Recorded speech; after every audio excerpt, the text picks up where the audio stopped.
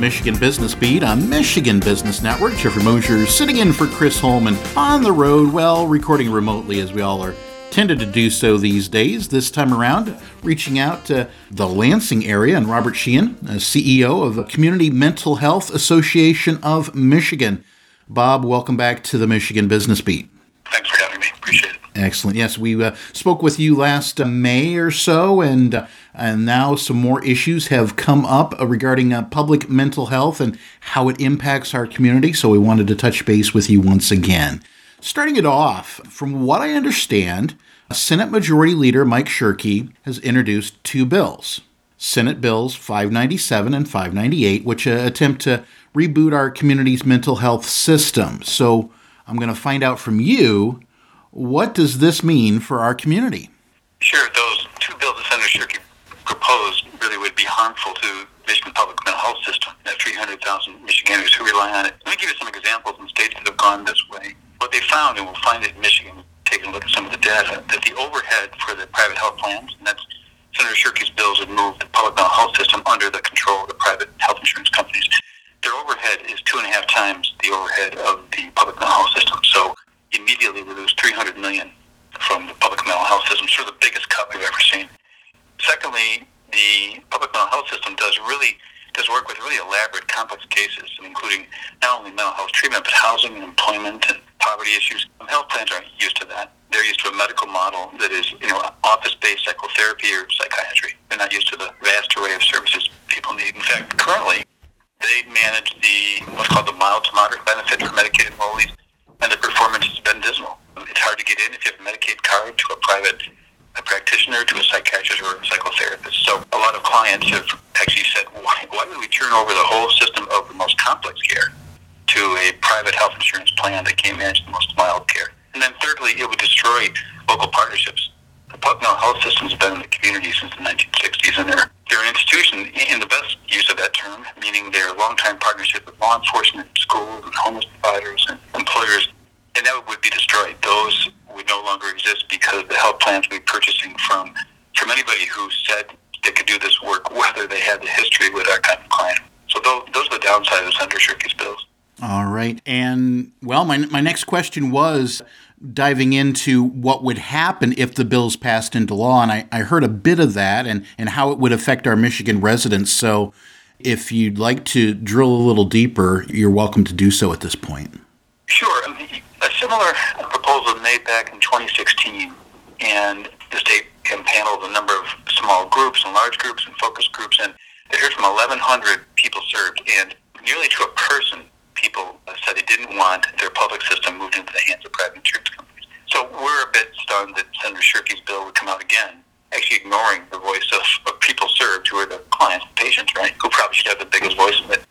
We also see, again, what's happened in other states, and our association is finishing up a multi-state study. And in every state that's happened, the provider network is shattered because the rates paid by the plans or the health insurance companies are bad.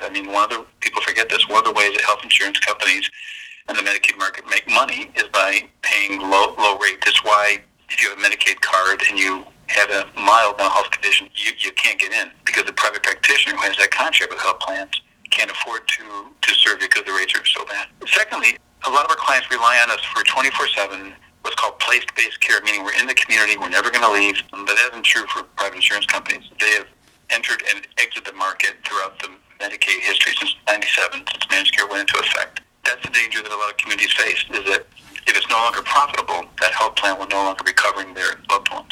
And then the overhead part is a big deal. The overhead, again, is 2.5 times what it is for our managed care, public and managed care system. That's a $300 million loss statewide, and that would be immediate because it comes off the top in terms of profits and higher salaries to insurance executives. So those are the downsides to the effort. All right. Well, thanks for that analysis. And from what I understand, some people are saying that these bills would improve our state's public mental health system, but what is your perspective?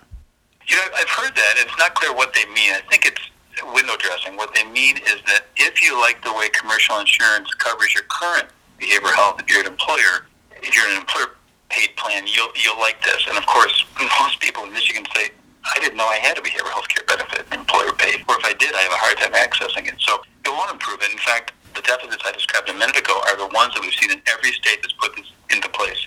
It's actually harmed the access to care. It's harmed the intensity of care. It's harmed the comprehensive nature of the current care system. So the people saying that, by the way, are Senator Shirkey and Michigan's Medicaid health insurance companies, of course, who want the $3.5 billion, which is what the price tag is, $3.5 billion market. It's not.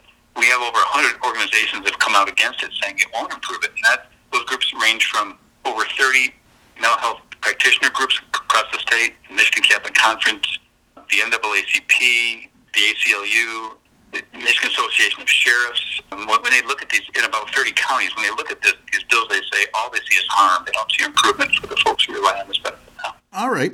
Well, at this point, I'd just open it up. Anything else you'd care to add regarding the bills? Just that there is an alternative being proposed, and that people have talked about it, is there are ways to advance the system. And you start by building on a really robust advanced system, which is the public system, and you close some of the gaps in it currently. Like there's a workforce shortage that's dramatic. 20% of behavioral health positions now in Michigan are vacant. So there's a lot of work on loan repayment that can be done to close that, to bring practitioners back in. Secondly, you can improve access to inpatient psychiatry. You've probably seen the headlines where kids and adults can't get into inpatient psychiatric units. It's because those hospitals need additional money for physical plant build out and staff training. And then thirdly, we need a more robust crisis system.